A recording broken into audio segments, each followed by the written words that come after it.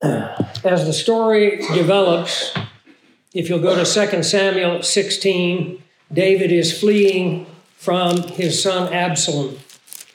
Ziba sees an opportunity. You know, some people are very shrewd to seize opportunities to promote themselves. And so it says, when David was a little past the top of the hill, but the top of the mountain, this is the Mount of Olives, there was Ziba, the servant of Mephibosheth, who met him with a couple of saddled donkeys, and on them 200 loaves of bread, 100 clusters of raisins, 100 summer fruits, and a skin of wine. Does this sound familiar? We remember Abigail. The king said to Ziba, "What do you mean to do with these?" And Ziba said, "The donkeys are for the king's household to ride on, the bread and the summer fruit for the young men to eat, the wine for those who are faint in the wilderness to drink." And the king said, "And where is your master's son, Mephibosheth?" Ziba said to the king, "Indeed, he's staying in Jerusalem, for he said, 'Today the house of Israel will restore the kingdom of my father to me.'" That was an absolute lie. The young heir of the family of Saul that he had ripped off and robbed before, he robs again. The king said to Ziba, "Here, all that belongs to Mephibosheth is yours." And Ziba said, "I humbly bow before you that I may find favor in your sight, my lord, O king." You know, some people can be very eloquent when they're lying. Some people are masters of speaking deception. So David gives everything that belongs to Mephibosheth, to Ziba. The battle goes on, and as the story develops, if you'll move with me to 2 Samuel 19, the revolt is put down. Absalom is killed. David returns to Jerusalem. And verse 24 says, "Now Mephibosheth, the son of Saul, came down to meet the king. He had not cared for his feet, nor trimmed his mustache, nor washed his clothes from the day the king departed until the day he returned in peace." How do you show loyalty when you're crippled? For him, it was to put everything in life on hold and to pray. And there's no doubt in my mind that these outward evidences of his grief over the one person in the world who picked him up, who showed him kindness, who showed mercy, who became an example to him, who was not only his king, but his brother and his friend. Every day that Absalom came to the king's table, a place that he had no right to be, across the table sat unwashed, unshaved, putrid pus leaking from the wounds of his ankles, saying nothing. I had an incident recently where a guy broke my trust. And when he was confronted about it, he acknowledged it. And I just looked at him. I didn't say a thing. I just looked at him. He told me a few days later, "I have never been so beaten or rebuked as I was by your silence." Mephibosheth got his point across. Verse 25, "So it was when he had come to Jerusalem to meet the king. The king said to him, 'Why did you not go with me, Mephibosheth?'" Can you imagine having to give this answer? He answered, "My lord, O king, my servant deceived me.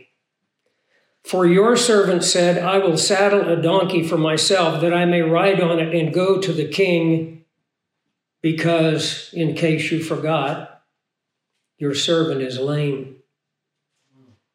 I'm crippled. It's not easy for me to do things.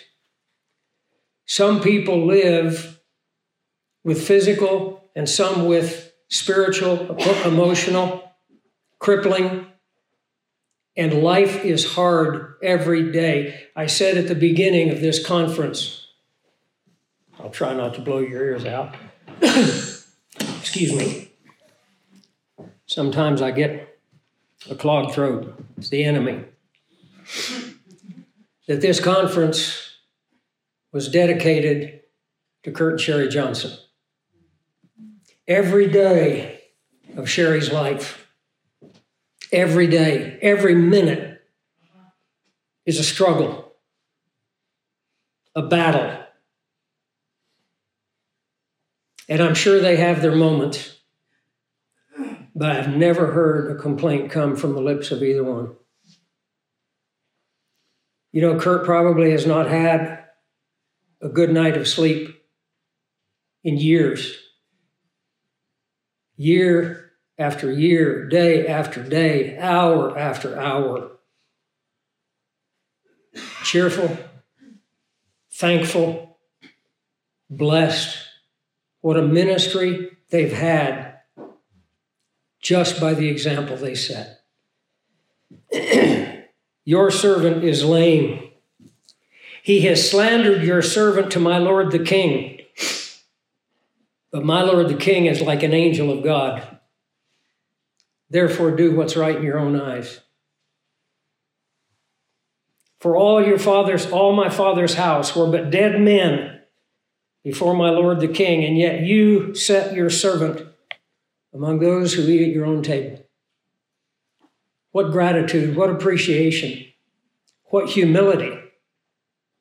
Therefore, what right do I have that I should still cry anymore to the king? What kind of a man was he when he came to David? Why would you show any consideration to a dead dog like me? What kind of a man is he now? I did my best. I tried my hardest. I've been cheated again. I've been lied about again. I've been slandered again. I can handle it. You do what you see fit to do. Verse 29, so the king said to him, why do you speak any more of your matters? I have said, you and Ziba divide the land. Now, why would David allow Ziba anything? Because he was an honorable man. Honorable men are honorable men even to dishonorable men. He had previously given his word, and his word was that Ziba would have the land. And as the scriptures tell us, blessed is the man who vows to his own hurt and keeps his word. And so David divides the land between the two. And Mephibosheth said, oh, thank you so much. I'll at least have something I can live on. Mephibosheth said to the king, rather let him take it all. Let him take it all inasmuch as my lord the king has come back in peace to his own house. The man that David made out of Mephibosheth didn't need anything else. He had discovered and realized that there is something worth more than any possession on the face of the earth. And that's the possession of your own soul. When you are the master of your own house, when you are the master in your own soul, what more do you need? What is your greatest weapon? You know, I told you about the last man standing with an old bolt-action Mauser rifle. It's not the tool you have, it's the man behind the tool. And when you recognize, and when we recognize that our soul is our kingdom, and when we care for and tend that kingdom, and we rule over that kingdom under the authority of our Savior who is seated at the right hand of the Father, we have it all.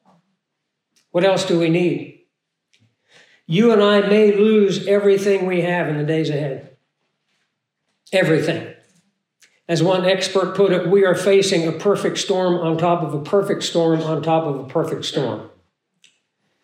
We are looking at the potential perfect storm of a world war on top of a perfect storm of total and complete economic collapse on top of the perfect storm of civil war in the United States. And they could all three happen at the same time.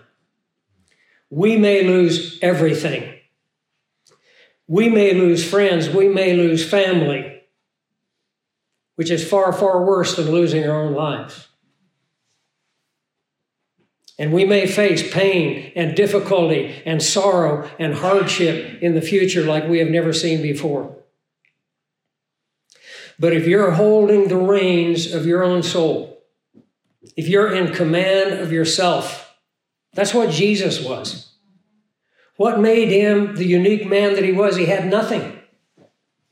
And yet he commanded respect and he commanded reverence because he was the master of himself.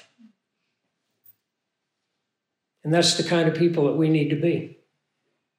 And I have to say with the Apostle Paul, not as though I had already attained, neither am I already perfect, but this one thing I do, forgetting the things that are behind, and that's everything from this moment past. Looking forward to what lies ahead, the kingdom of God and his glory. I keep pressing on to the high calling that I have in Christ. And that needs to drive us all. God is not so concerned with what we make of our life. God is not concerned with our success.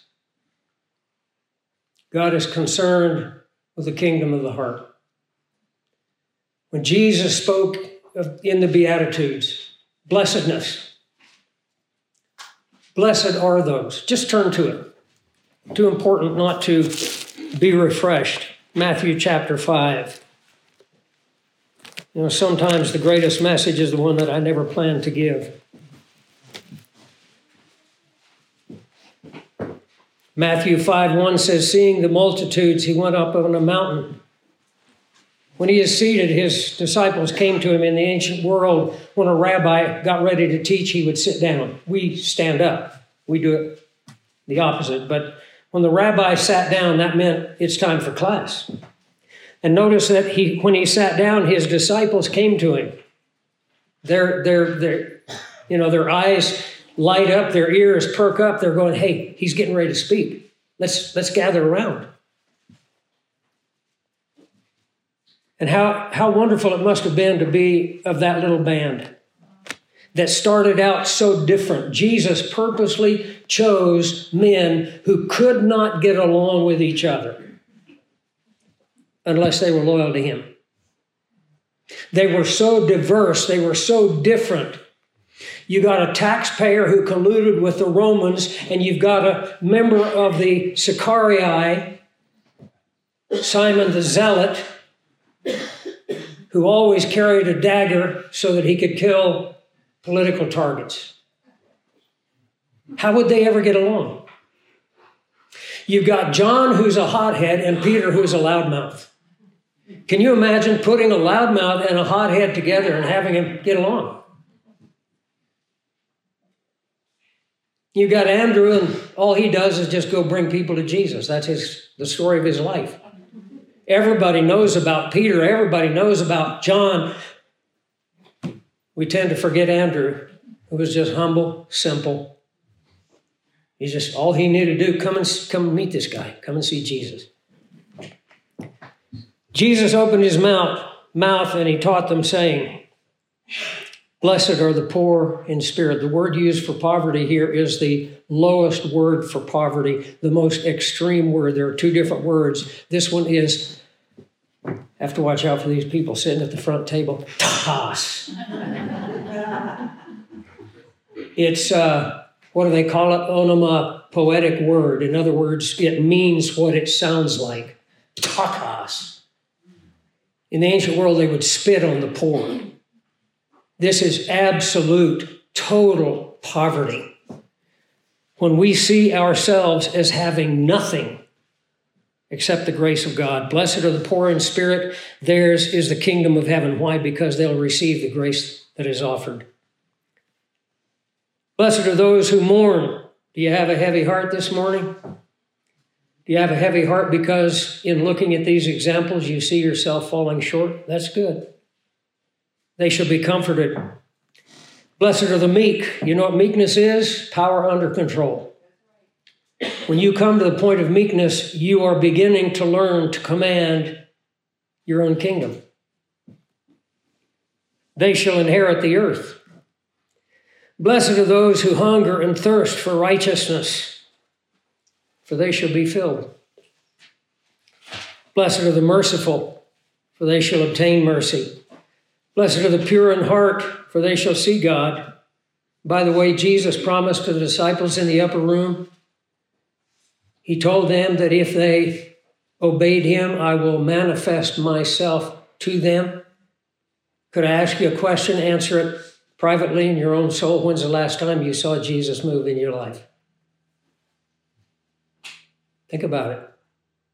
If you haven't seen it, if you haven't had one of those moments where you go, wow, that was God. That was Christ right there. Just reach down into my life, maybe because he brought you into contact with someone that you were able to comfort, maybe because he brought someone to you.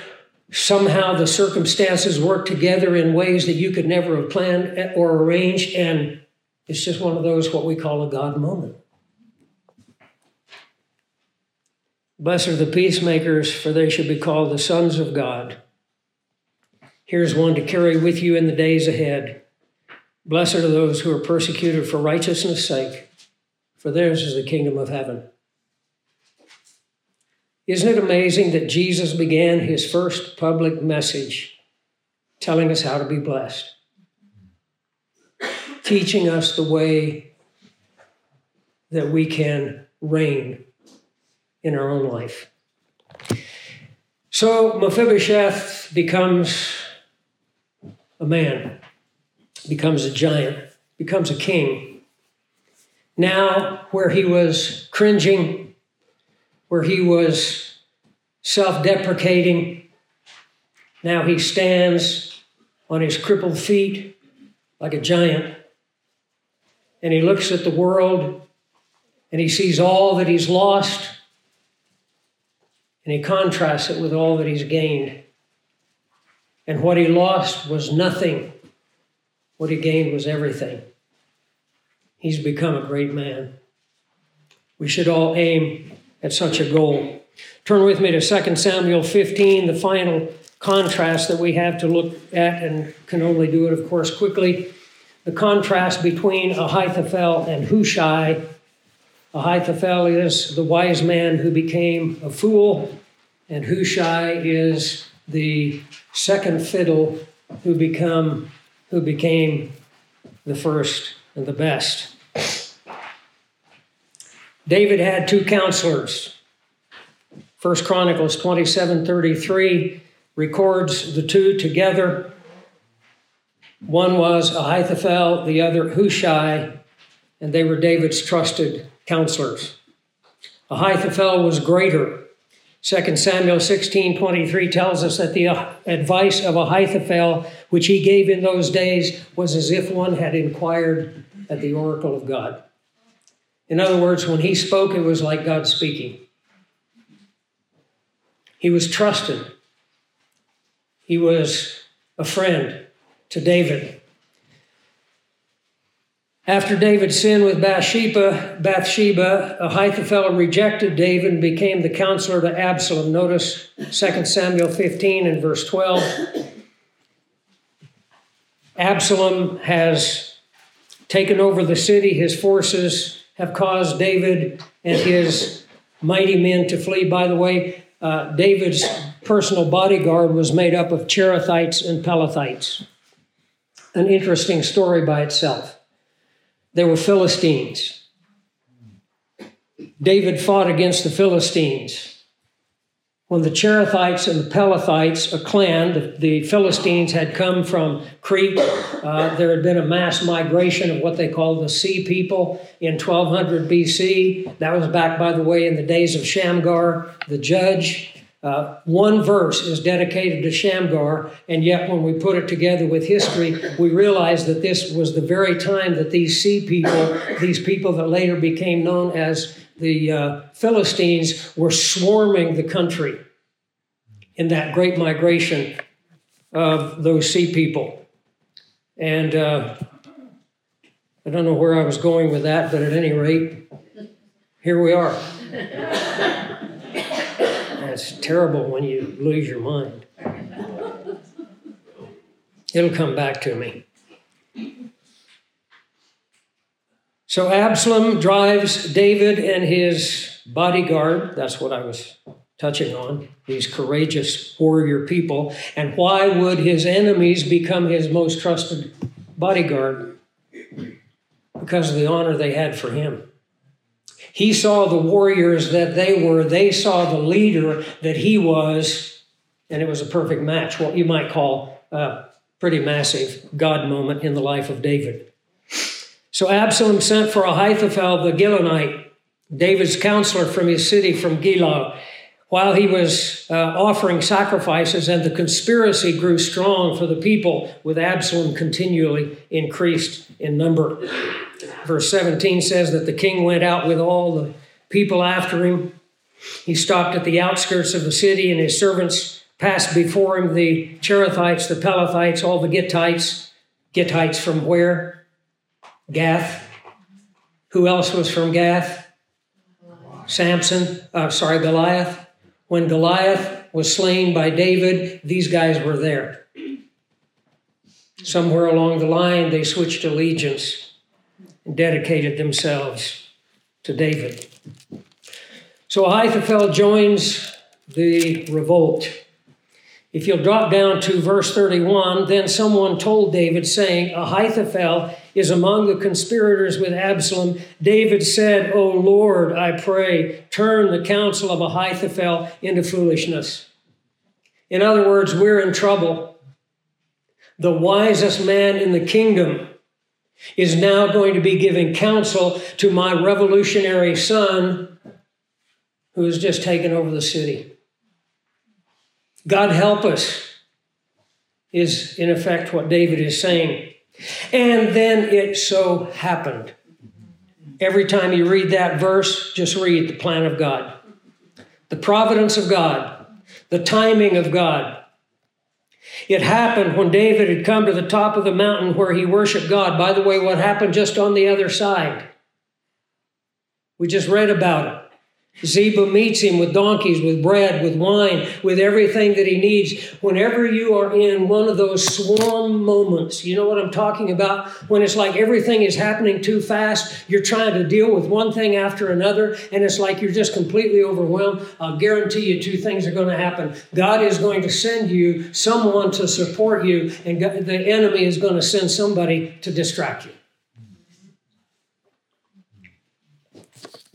And so it just so happened in verse 32, when David had come to the top of the mountain where he worshiped God.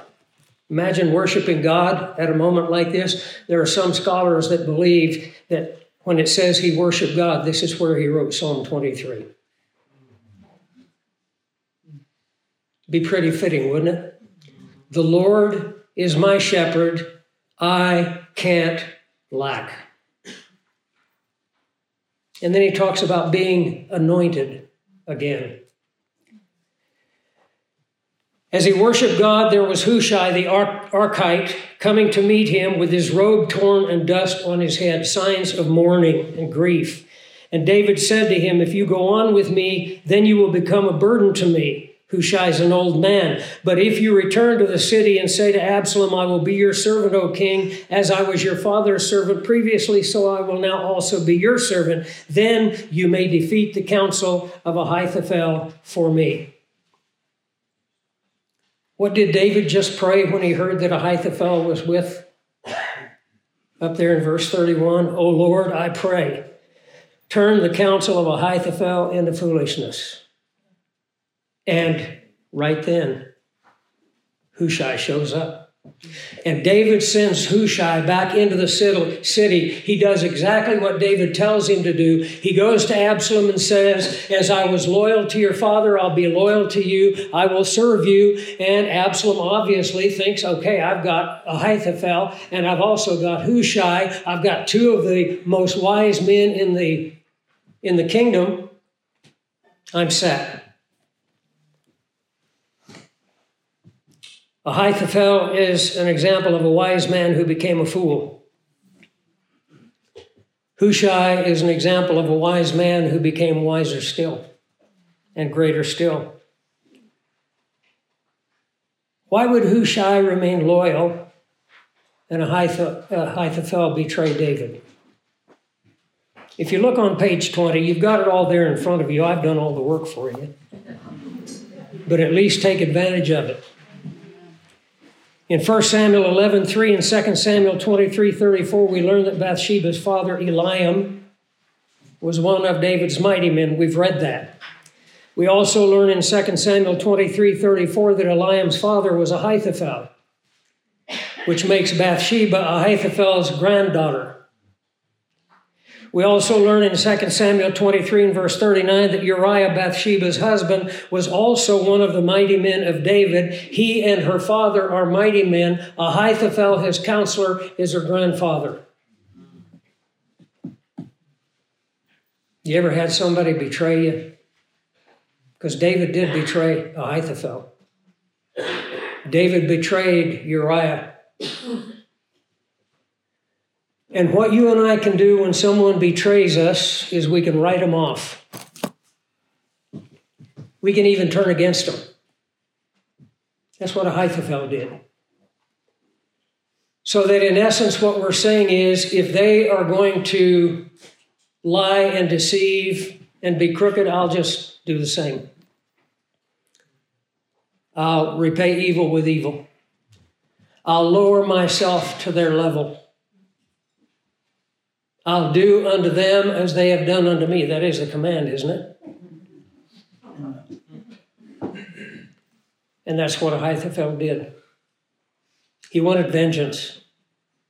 He wanted to see David die. He wanted to see blood on the ground for the hurt that had been done to him through his granddaughter.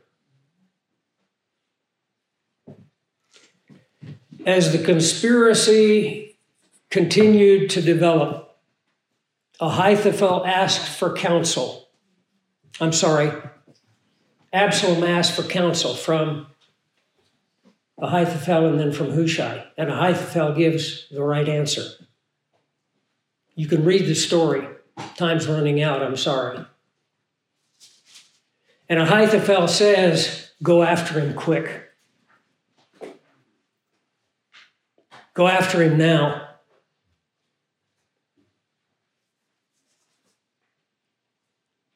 The forces were scattered. They were fleeing.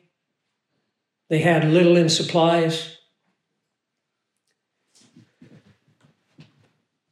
Absalom says to Hushai, what do you think? He said, your father's a warrior. Right now, he's mad. He's like a bear in a thicket. He's like bees in a beehive. Better wait.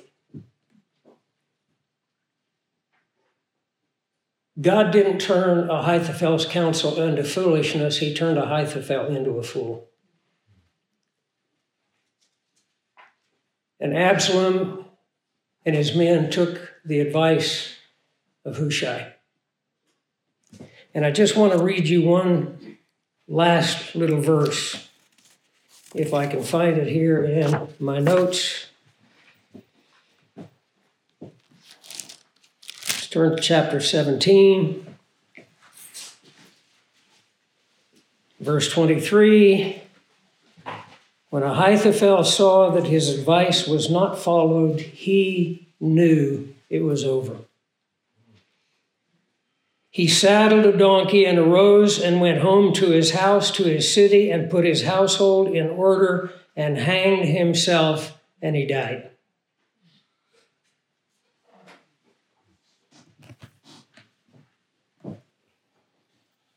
and Hushai became the head counselor and an honored man and a respected man. Here's the contrast. Objectivity versus subjectivity. When do we become subject or subjective? Well, the idea of the subject, what is the subject? I'm the center of it all. It's all about me. I am the subject of the story, the incident, whatever's going on, I'm the subject. Or you can choose not to be the subject, you can choose to be the object. The object is on the receiving end. The subject is the main actor. But when we move it into the area of the mind and our thoughts and our mentality, subjectivity, as I already pointed out, we filter everything through how it affects me. It's all about how I feel. In the training over the last 40 or 50 years of this nation, teaching people to be victims, we have stressed to people, taught people, emphasized to people, it's all about how we feel. How does this make you feel? And you know what? Feelings are a personal matter. When you lay all your feelings out on the table, when it's all about how it affects you, when you have to make sure everyone knows, oh, you can't use that word, it hurts my feelings. When you say that, I feel bad. It shows that we're living our lives subjectively. Everything that happens is about me. Everything is about how I feel. Everything that I see out there in the world is filtered through the lens of my feelings. And we become subjective. And so Ahithophel is hurt by David. And no doubt before that happened, he looked at David objectively and saw a man who, like all men, was weak, and a man who, like all men, failed, and a man who, like all men, fell down, and yet he admired and honored David for the man that he was. From the time that he came out of the sheep fields to the throne in the palace. The man who was the national hero, the man that songs were written about, the man that became a legend in his own time. And he admired him. And he was objective. You know, if you're looking for a perfect mate, you're never going to find him. If you're looking for a perfect friend, you're never going to find him. But if you're looking for a friend that you can be a friend to, see, once again, it's, oh, this person gives me what I want. That's not what it's about. You don't look for the right person, you be the right person. And otherwise, it's all about me, it's all about how I feel, and you will never, ever see the world, life, reality as it is.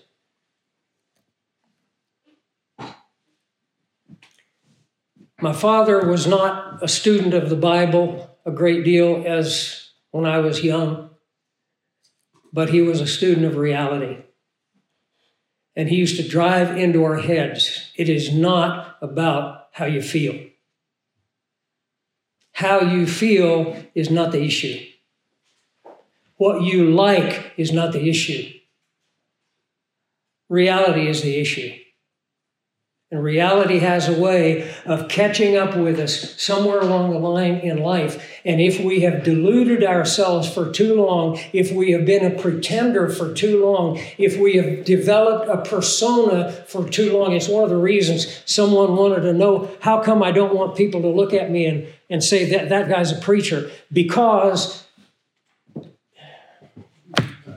number one, most preachers look like sissies. Honestly, they look like they've never had a callus on their hand. They look like they've never been in a fight. You know?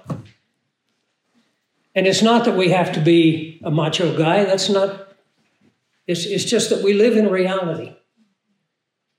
And a second reason is I've had opportunities where Well, I was in a guy's house in Australia. This will shock you. Probably some of you will cheer. That's okay.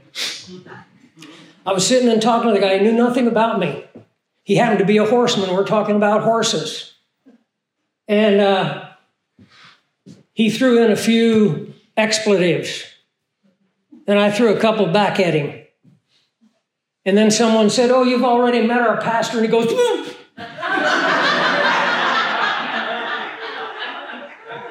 He said, "Oh, I'm so sorry for what I said." And I said, "I've heard it all.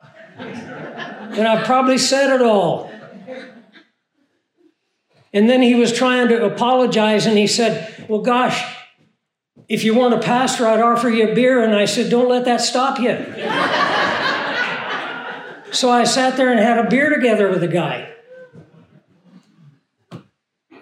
If he'd have looked at me and said, "Oh, that guy looks like a preacher," I'd have never had an open door with him.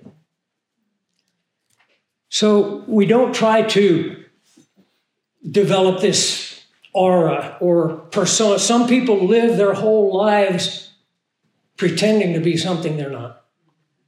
I just want to be who I am. And I know I'm rough cut. And I know that, I was raised in a harsh school. I don't want to pretend to be anything. What you see is what you get. I had another incident where I was sitting with a group of people that were among the elites. And they're ordering Chardonnay and Paratois or whatever the hell they were drinking. And I said, "I'll have a beer." And they all went, like I just threw up on the table or something. And this was in Houston, by the way. I just looked at them and I said, "Folks, I'm from Arkansas, and what you see is what you get. I'm not going to try to be anything that I'm not. Let's be real. Let's just be real. Let's be genuine." It doesn't mean you have to be the crudest that you can be. It doesn't mean you have to go out of your way to offend people. It just means that we want to be real. I don't want people to pretend to me to be what they're not. The guy that was throwing out the harsh language, I didn't want him to feel like, "Oh, I never should have said that." Just be yourself. Just be real. Why? Because that's objectivity. Let me tell you a little bit about objectivity.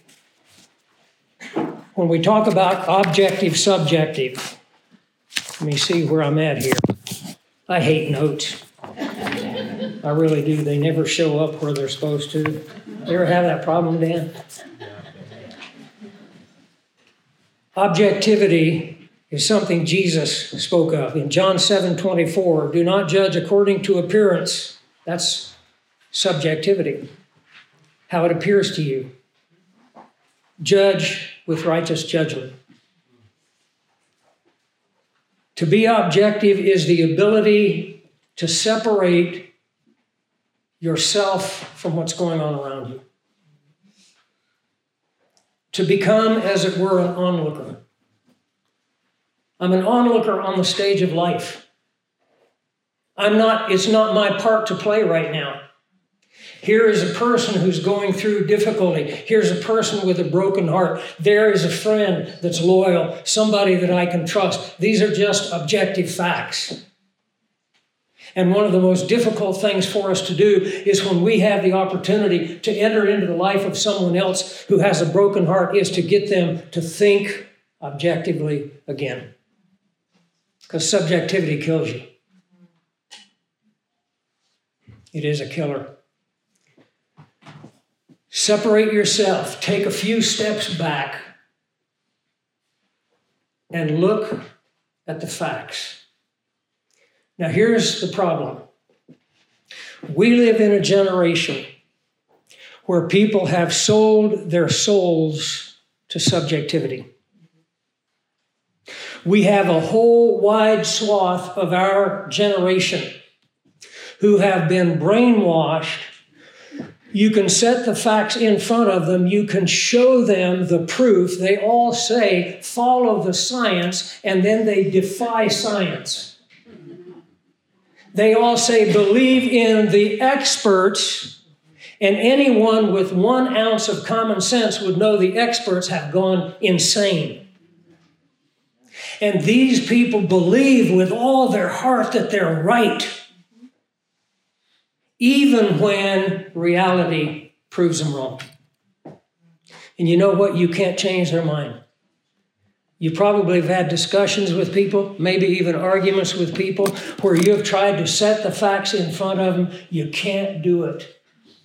They won't see it. You can set the facts right there in front of them. They can look at it and say, well, I still believe what I believe. And it's going to kill our nation. You know, when men train for battle, and I'm speaking from things men have told me, I've never been there. I wanted to drop out of high school and join the military, and unfortunately I had a dad who had been a training officer in World War II, and people often ask me, they say, you look like you've been in the military. I said, I was, under my dad. He said, no, you're not going to drop out of school. If they call you, then you go. My number was number 5. Remember when they had the lottery? Number 5. I said, I'm gone. I'm going to go. And then something strange happened. I was 16 at the time. I just become a believer. I skipped a year of school. He wouldn't let me skip school to go to the military, but I skipped a year of school to go to the Amazon jungle. And down there, God got a hold of my heart in a very interesting way, almost killed me. And he said, I have a mission for you. I have a message that I want you to carry to the world. And I came back from that and finished my year of high school and went straight into Bible school because now I knew the plan for my life. But when men are trained to go into combat and kill, you know what they have to learn to do? Navy SEALs and Special Forces people call it switching on and switching off. I got to switch on. I got to go into combat. I need to switch on. I need to become a lethal machine. And they can't think about when their buddy gets a bullet through the head. Bucky O'Neill on the battlefield at San Juan Hill believed that a leader led by example, and therefore all his men were down behind a stone wall with the guys at the top of San Juan Hill shooting their Mausers at him. They were better armed, by the way. They were using that 98 Mauser that Louis Auerbach spoke of, while our guys were using lever-action 30-30s, most of them. And as Bucky O'Neill walked back and forth, his men who loved him, go read their names on the monument at the courthouse. They loved him, they admired him, they respected him, and they begged him to get down. One of those bullets are going to hit you. And he was speaking to one of the men. I believe he even gave the guy his rifle because the guy either didn't have a rifle or his rifle was malfunctioning. And they begged him to get down, and he said, there's never been a Spanish bullet made that can take me out. And he turned on his heel, and a bullet hit him in the mouth and went out the back of his head, and he was dead. But he was switched on. It wasn't about how he felt. It was about doing the job at hand. That's objectivity. Objectivity wins the fight. Objectivity solves the problem. When we're wrapped up in feeling and we're facing a life problem, a complex situation, a heartbreaking detail, not just soldiers, first responders. When that paramedic shows up, when you go into that hospital and that nurse deals with you like you're a paperweight, they can't afford to feel. They have a job to do. They have a bone to set. They have a wound to stitch up. They have a life to save, and they don't have time. And sometimes, I used to work with the sheriff's office in Faulkner County, I'll never forget the time that I got called out. A guy had taken a young Iranian girl, beautiful little 19-year-old girl out, and they were going to go for a walk in the woods and have a picnic, and he raped her and then he killed her. And they called me out and we did a search, and there we found her on the ground. Clothes torn off, laying there looking up at the sky. I couldn't afford to even think about how I felt about the situation. There was a crime scene. There were things that needed to be seen, and we took care of what had to be taken care of. And I remember as I went home that night, I tried to talk to Nan about it, and she hadn't been there and hadn't seen it. Couldn't really enter into. So you know what I did? I got in the car and I drove down the road, and I bawled my eyes out. I could feel then, because it was past. We need to learn, my friends, to be objective again. We need to learn to look at life through clear eyes. We need to be able to do the job at hand without letting how we feel about it affect us. We don't become automatons. We don't become heartless people. We just switch on and switch off. I hope that these little character studies have sharpened us all. I hope that we're going to be able to go into the battle of life this afternoon, tomorrow, go back into our homes. I hope that we can be, for us men, the men that God has called us to be. We are all called to be heroes. We are all called to be a David in our life. We are all called to be a Hushai to someone who needs counsel, but that counsel cannot get wrapped up in the distraction of emotion. It may be a heart-rending situation. Deal with it with the facts. Deal with it with the truth. Deal with it as it is. See the problem as it is, and you will see the solution almost present itself. Be wise. Be loyal. Be courageous. And I hope that the wives will be better wives. I hope that the grandparents will be better grandparents. I hope that each and every one of us will be the kind of friend to those around us that we've seen in these studies. That's what we're called to do. That's the reason why I chose the title Victim or Victor. The whole world wants to teach us to be victims. God wants to teach us to be victors. All of us can have courage. How? What's the enemy of courage? Just think of it. Fear. What's fear? Fear is an emotion. Fear is subjectivity. Courage is objectivity. Fear says you might get hurt. Objectivity says there's a job to be done. There's a mission that needs to be done. Don't let the enemy rob you by using something wonderful and something beautiful, feelings and emotion. As Gary Horton used to say, they're the taste buds of life. We want to feel, we want to have those emotions, but we want to be the one holding the reins. You know, if you're on a horse and the horse runs away with you, you're in real danger. That's what happens when your emotions run away with you. Now you're just sitting there going wherever they take you. We need to take the reins and take control. We need to be the ones in command. And when it's right and when it's time, we can bask in the beautiful emotion of a wonderful marriage or a good friendship, fellowship among believers. But there's a time for that and a place for that, and there's a time to switch off. We switch off to the feeling, we switch on to the task at hand. This is what we have to do. We'll feel later. Right now, we need a clear mind. Right now, we need to be able to think. Little poem says, though man a thinking being is defined, few use the grand prerogative of mind. How few think justly of the thinking few. How many never think who think they do?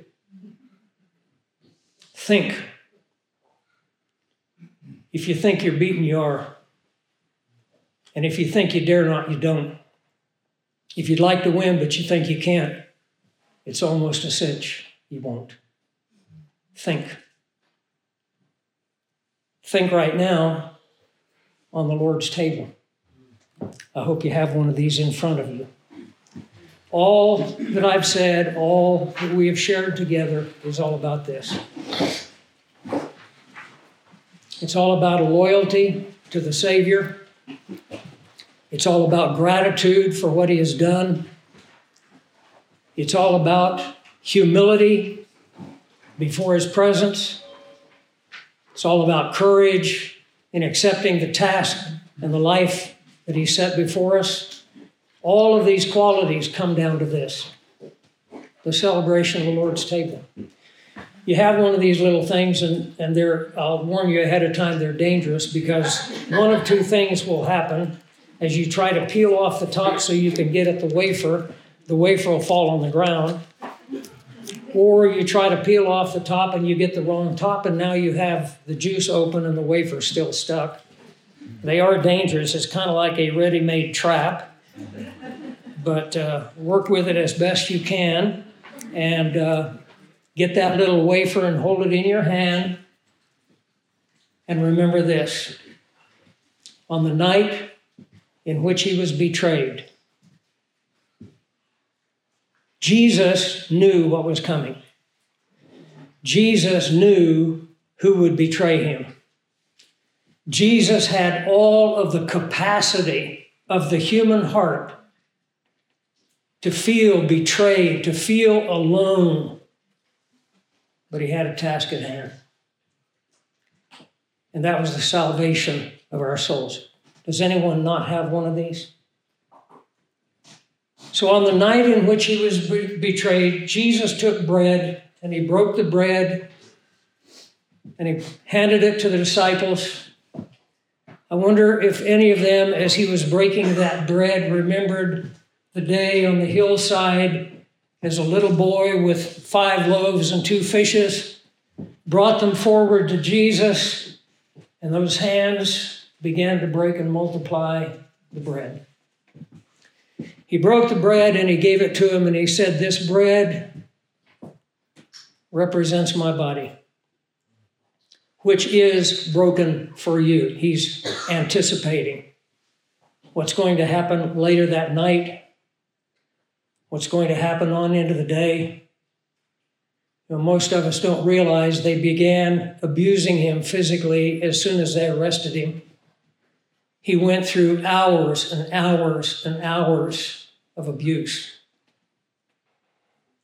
And He said to His disciples, "It's for you. This is for you." There's a task at hand. We can weep when it's time to weep. We can rejoice when it's time to rejoice. But right now there's a task at hand. They didn't understand what He was talking about, but I hope we do. This bread represents my body. As you hold that in your hand, just think of being one of those disciples and one day just putting your hand on His shoulder, linking arms with Him, picking Him up from sitting on the ground by the campfire. The many times they would have touched Him, as John says in 1 John, that which we have seen, that which we have heard, that which we have handled with our hands. I often wonder, as John was writing that, if he broke down and cried. I touched Him. I held Him. And He died for me. This bread is my body, which is given for you. Do this in remembrance of me.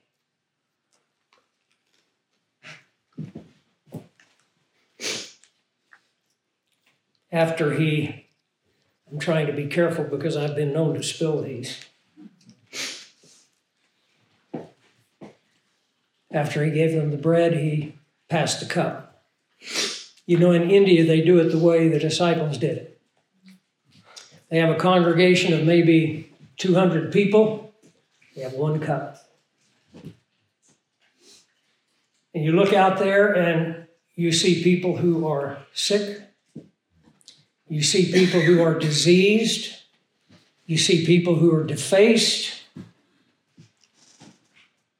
And that cup goes around and it works its way through the lines of the people, and they keep filling it up, and it works its way around, and it comes to you last.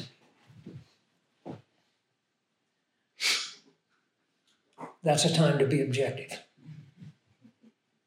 I would not dishonor those people. I have drank of the cup with lepers. What if you got leprosy? It'll be the plan of God. Who cares? Would I dishonor those poor people by saying, bring me a separate cup? I was even offered, Nan and I have been offered the separate cup. Oh, this one's for you. I said, no. I reject a separate cup. I will drink of the cup those people drank from. Why? Because it's not about me. It's all about him. This cup is the new covenant. What is the new covenant? Here are the promises. I will be their God, and they will be my people, and their sins and iniquities I'll remember no more. All of that in this little cup? Yeah. This cup is the new covenant in my blood. As often as you drink it, do it in remembrance of me. I think there's only one way to take the cup, and that is as a toast to the King of Kings and the Lord of Lords, to the God of creation, to the living Word who became flesh and dwelt among us, to him who died, was buried, and rose again, and is coming back for us. A toast to the King. And with that, my friends, we are done. Let's pray. Thank you, Father, for your grace. Use the truths that we have studied in our lives. May God, the Holy Spirit, work out in us that which you have deposited as we've gathered together. Let our lives be a reflection of the heroes and the good characteristics and qualities that we've studied. We ask these things in the almighty name of our Lord and Savior, Jesus Christ. Amen. We, by the way, have to clean up. If some of you gentlemen would not mind helping us put up tables and chairs, we have to do that. If you need to go, please understand that we understand, and be on your way and be blessed.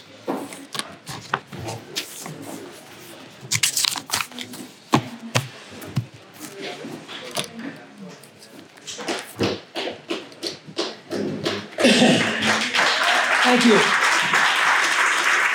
Let all the praise go where it belongs.